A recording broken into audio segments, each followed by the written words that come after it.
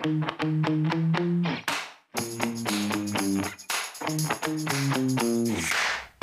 everybody. Cheryl Atkinson here. Welcome to another edition of the Cheryl Atkinson podcast on justthenews.com. I hope you will check out all of the Just the News podcasts. You can go to justthenews.com and see the list of them on the homepage. Today, I have an interview with a fascinating and often censored and smeared natural health doctor, Joseph Mercola, who has a new book I know you'll be interested in, The Truth About Covid-19.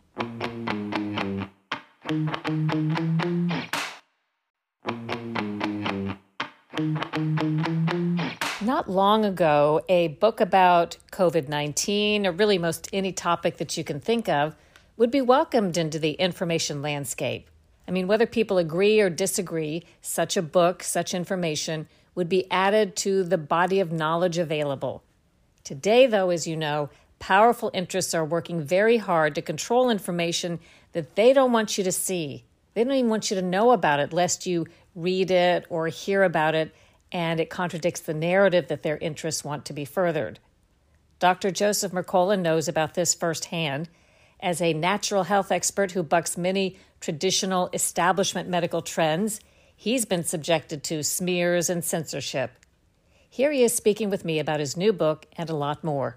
Joining me today is Dr. Joseph Mercola. He has a new book coming out that I know a lot of his fans are going to be interested in reading, The Truth About COVID-19. And by the way, when I've done articles and podcasts on almost anything related to COVID-19 and kind of getting at the bottom of things, they've really been popular. So I know people are anxious to hear what you have to say. Welcome and thank you for joining me.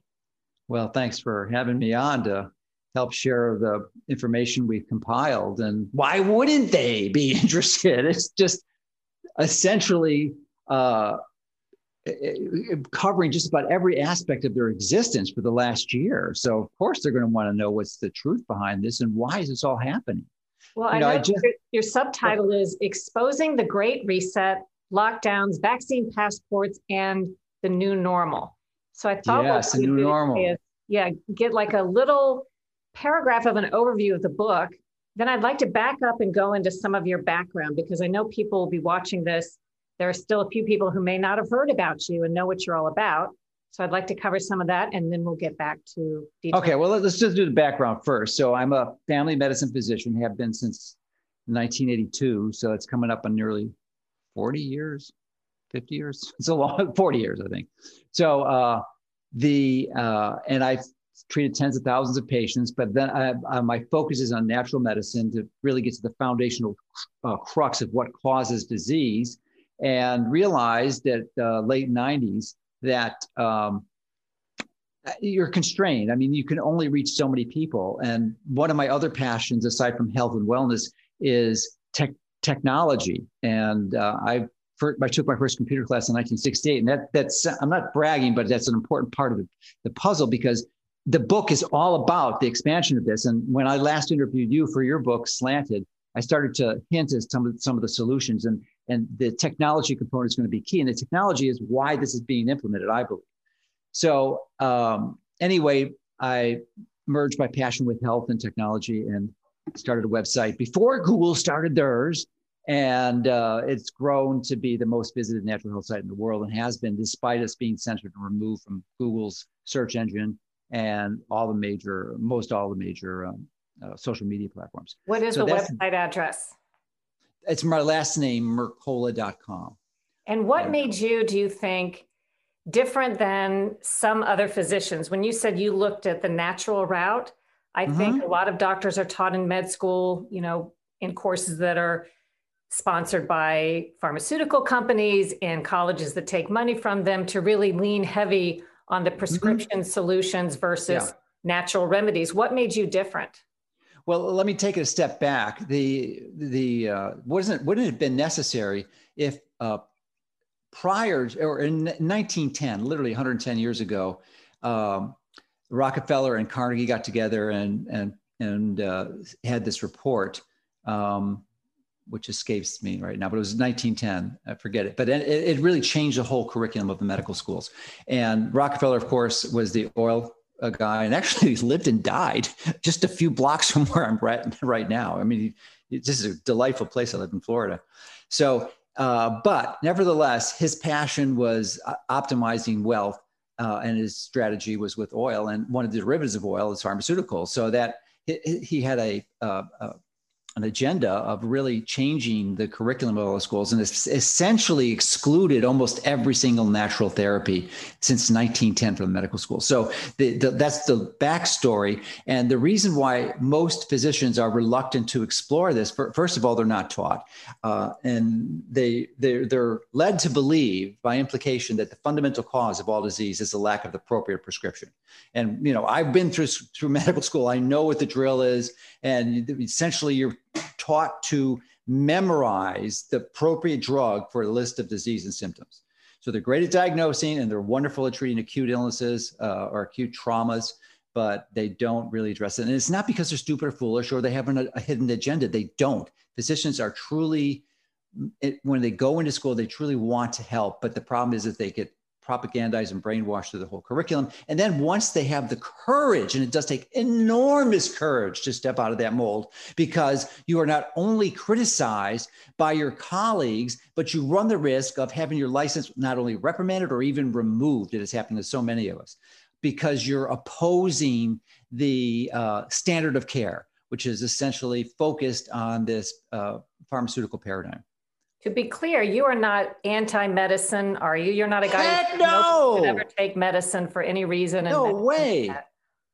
It's an incredibly powerful tool. I think most of them are overused. I think 90 to 95% of them shouldn't be used, especially for treating chronic conditions where they're only masking them. They're symptomatic Band-Aids, nothing more. And by failing to address the underlying foundational cause that continues to progress, they're going to die of not only that disease, but more likely something else that's not addressed. Like if you're treating high blood pressure and you don't treat the insulin resistance, you might die from cancer, or diabetes, the same situation. So, so anyone who resists that is criticized and discredited frequently, and we see this routinely.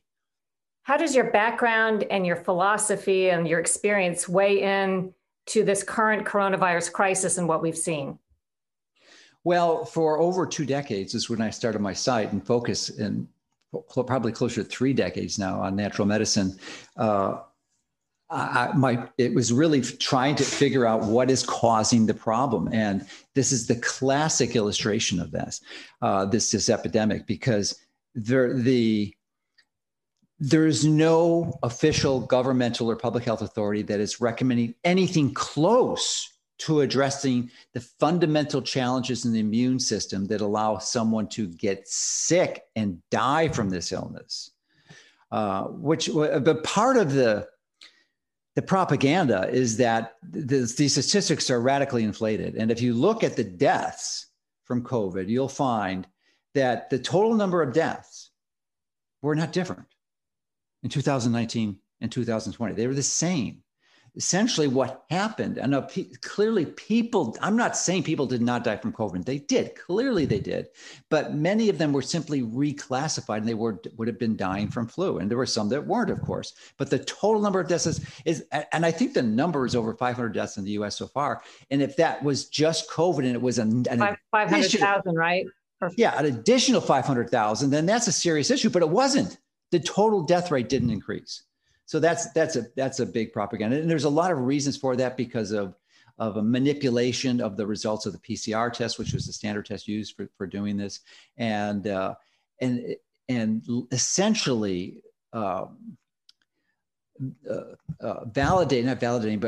endorsing and recommending a strategy of categorizing someone with the illness as anyone who dies, who had a positive COVID test, died from COVID. 100%.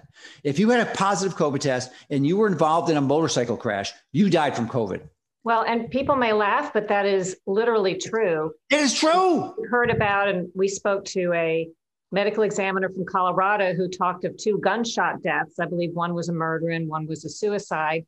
And those were classified as COVID deaths. And she said she's heard from many other medical examiners who are saying much the same. I wish there was a way for us to be able to examine all of the death certificates and separate the ones that were caused by COVID. And as you say, undoubtedly there were many, but from the ones who might also have, maybe it just hastened a death in somebody who was close to death or exploited something or was entirely perhaps unrelated. And I think we'd have a different picture of what the impact of this epidemic has really been. Absolutely, absolutely. And then the other component is the false negatives or false positives, I'm sorry, of the PCR test. And most people by now are probably familiar with it. And it's a wonderful test that was introduced by Kerry Mullis, and he discovered it in the 80s, but it's never designed for actually right when the AIDS epidemic was happening. And essentially it amplifies or exponentially increases the amount of material that's being focused on.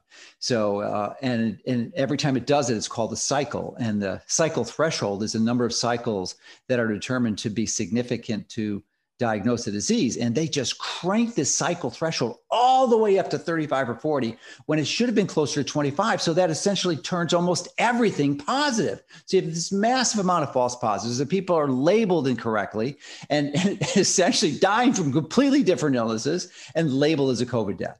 So it's just a misinterpretation of the data, which is didn't public health officials who make these arbitrary determinations, but they would say based on science about cycles, as you just said, didn't public health officials change that after President Biden was elected?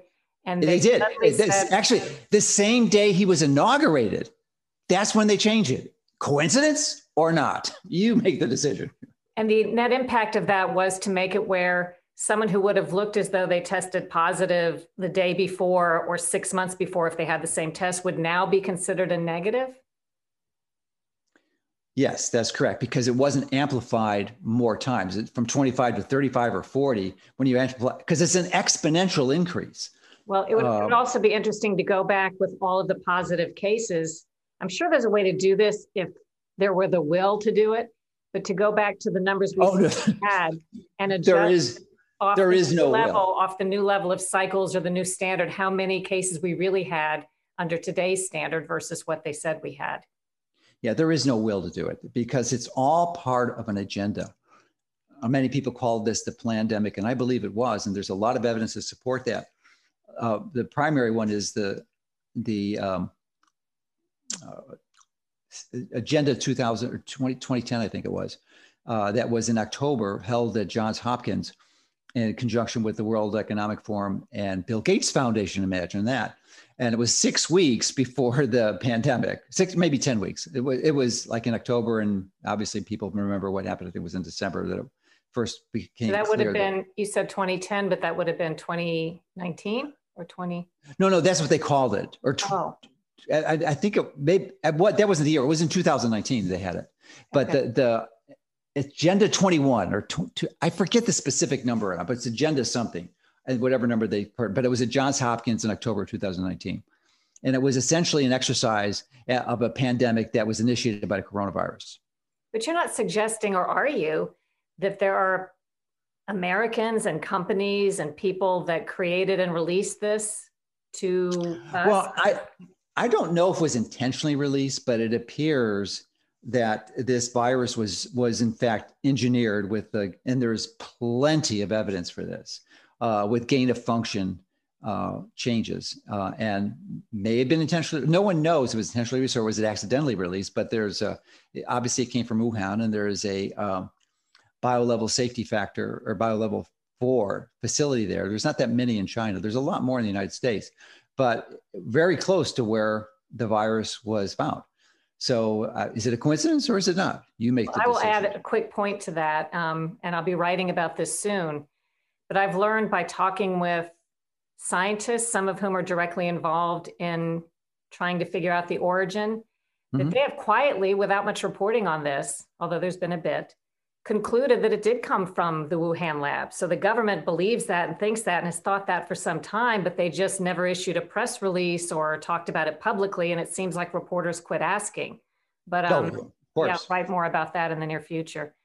So is this the sort of thing that you're talking about in the book? You're trying to sort of peel back the layers on fact versus fiction, which is, as you know, in this propaganda landscape, it's almost like the opposite of what you want to tell is what the public's being told. And then your truth is being called a lie or a debunked conspiracy theory. It must be very confusing for people to understand. Most people don't think public health officials would not tell them the truth. So how should people view all of this and sort through it? Well, I think it's to understand the answer to that question, you have to understand the process and why was this, there's evidence that it was planned, but why and how? So how could they do this? Well, as I said earlier in the introduction, that my passion, one of my true passions in life is technology. I don't know how or why, but it just is, and I was first on the internet in the 1970s. That's a long time ago. Yeah. Okay. And, I actually went after college. I didn't get into medical school, so I had a job with the organ preservation for the University of Illinois. And my job was one of the responsibilities was to not only preserve the organs, but identify recipients for those organs. And I realized that the internet was an amazing tool and I could tie into networks, except the University of Illinois didn't have a formal network, but their IT department did. So I just used an acoustic coupler and went in there and I was able to figure that out. So I've been passionate about this for a long time. And when the internet, the World Wide Web was just a revision of the internet, that made it much easier because it had graphical user interface, came in the early to mid 90s. I think it was developed in the early 90s, but it didn't become popular until we had the first web browser, which was Mozilla back in 94, 95. And then I started my site in 97 because I knew this would change the world. The internet is without a doubt, in my mind at least, the most amazing innovation in the history of human race. And I think there's others that are coming that are even better. But right now that stands that it is. Unfortunately, and for the first decade or two decades essentially, it was great. It wasn't censored. It was a free, just like the inventors decided it to be. But then eventually these elites came in and they took over. And why is this important to know? Because Google is really the spearhead of this. They are the biggest monopoly in the entire world. They have incredible lobbying capacity and have essentially abolished any hope or consideration of any federal regulatory agency ever coming against them, especially the U.S. Department of Justice. It's just never going to happen because they essentially control it. And the European Union has come against them where they have a little less control, but not the United States. So why is this important to know? Because they have enormous capacity to capture and surveil virtually everyone. 92% of the searches done in the world on search engines is through Google. Every bit of that data is stored permanently on their servers. And that's just the search engine. That doesn't include their browsers, their Android operating system, and other devices. And so that problem, and YouTube, which also they own. So they're compiling all this information. We say, well, I've got nothing, I don't do anything wrong. I have nothing to hide. What does it matter? Well, it matters quite a bit because the more information they have, the more they can predict your behavior and they can actually manipulate and change your behavior. And there is a sociologist, Robert Epstein out of Harvard. And there's another Harvard professor too, Shoshana Zuboff, who's written the book Surveillance Capitalism, that really go into this very deeply. And Epstein is testified before Congress on this issue of how Google manipulates elections. And literally they're responsible for changing election results in about 25% of the countries in the world. They just change them just by distorting what's displayed when someone comes in, because the internet is wonderful, but you have to have a key or a tool to access the information. And if they have the ability to censor, and everyone knows they're censoring, I mean, it's not a mystery. No one is going to deny the censorship that's going on. So they're censoring for a reason. They're censoring, which is a form of technocracy control. And that's really why this whole epidemic, I believe, has been engineered, is to have technocrats. These are technical people like physicians, like Fauci, like Bill Gates, to implement their idea of what is right and not the government. The government is out of the picture. It's a far more efficient way to do this. Think about it's almost impossible for any government ever to shut down the entire world's economy like they just did with this COVID epidemic. There's got to be some other level, and they're doing it with this technocratic excuse, or not excuse, but that's behind this whole series of events that is really resulting in the loss of our personal freedoms and liberties. Toward what end do you suspect? Is it for financial gain or power or what? Yes, both of those. It's obvious, and it's not a mystery. Klaus Schwab, the head of the Davos Group and the World Economic Forum, has written a book on this. It's called The Great Reset. They're not hiding their agenda, and the transfer of wealth has been enormous. The billionaires have I think, acquired a few more $1 trillion, which doesn't sound like a lot when the government's printing trillions, but it is a lot of money. Trillions of dollars is a lot of money, and they're printing all this money, and as a result, inflation is coming up. And inflation is the hidden tax. Essentially, it's robbing the lower classes of their money and their resources because they have to pay more. They don't pay it through an increased check they write to the IRS, but they pay it in more that they have to pay for items they need at the store. So it's interesting how your book and coronavirus and this whole discussion leads to the thing that's happening that people, as you say, know with censorship as deployed by big tech and these other issues, how they dovetail together, at least in your mind. And I assume that you explain all this in great detail with your evidence in The Truth About COVID-19. Yeah. Can I ask you one more question? Sure. Wrap up. It's a broader question about when you started getting, or you felt you started getting smeared and controversialized, because those of us who listen to viewpoints, report information, or scientists who produce studies that are off these narratives of powerful interests, we know what happens. These organized interests have a lot of different ways to go after you. But when did you notice that really was getting deployed against you big time? Well, probably at least a dozen years ago or so. It came most significantly, I think, a year and a half, 2 years ago, when 2018, I think Google took us out of the search engine. And I have a medical license in Illinois, and was quite vehemently opposed to the use of mammography as an effective screening tool for breast cancer. And as a result of not selling anything, just saying that, I was disciplined by the state medical board, and they tried to take my license away. But we sued them in the state Supreme Court and won. So, because you can't do it, it's freedom of speech. But they're abolishing our freedom of speech under the guise of the greater good. It's just, I mean, that First Amendment is such an important tool. And when that is gone, we've lost a lot, and they're taking it away from us. And that is really a challenge. And so fortunately, I don't want to be a Debbie doom and gloom. There are many simple, useful things you can do. And I describe them in my book, but they're simple things to understanding this and to not be too distressed. Because I can tell you, and we talked about this when I interviewed you, that there is no doubt in my mind, we are going to have a solution. I am working with some of the brightest technical people in the world, I promise you, in the world, who are on this. The solutions are coming. We will have a decentralized internet. We will have a workaround to the censorship. They will not control us. You just have to hang in there. You have to know and understand that much of the truth is being censored. Yes, there's still good stuff out there, and you can find it if it's unrelated to what their agenda is. But if you really want the truth on important issues to your health, you're not going to find it anymore. It's being buried. But don't despair, because there are solutions coming. It's not going to be next month or even next year. It's going to take a while, because these are profound changes that need to be implemented, but they are coming. Well, I like the sense of optimism, and I hope people will check out your book, The Truth About COVID-19. Exposing the Great Reset, lockdowns, vaccine passports, and the new normal, coming out the third week of April. It can be pre-ordered now. So thank you so much for sharing it with us. All right. Well, thank you. Back with more in just a moment.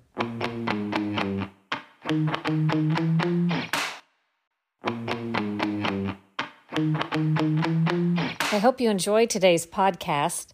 I'm trying to shed light on and give voice to various viewpoints, scientific studies, factual information, opinions that others are trying very hard to censor. Whether I agree with it or not, the information that I'm talking about, that's not what's important. It's important, I think, to protect the free flow of information in America before it's too late. And here's how we can defeat information control, in my view.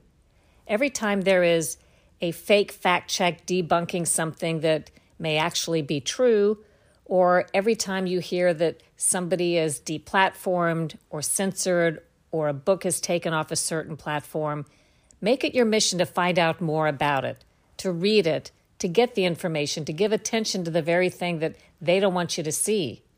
In that way, if we start seeing these efforts, probably as we should, these efforts to censor stuff as a way for us to be pointed toward the very things we ought to be looking at and seeing and hearing and investigating and thinking about, that's our cue when they try to get us to not see something. If we use it that way, it defeats their whole purpose.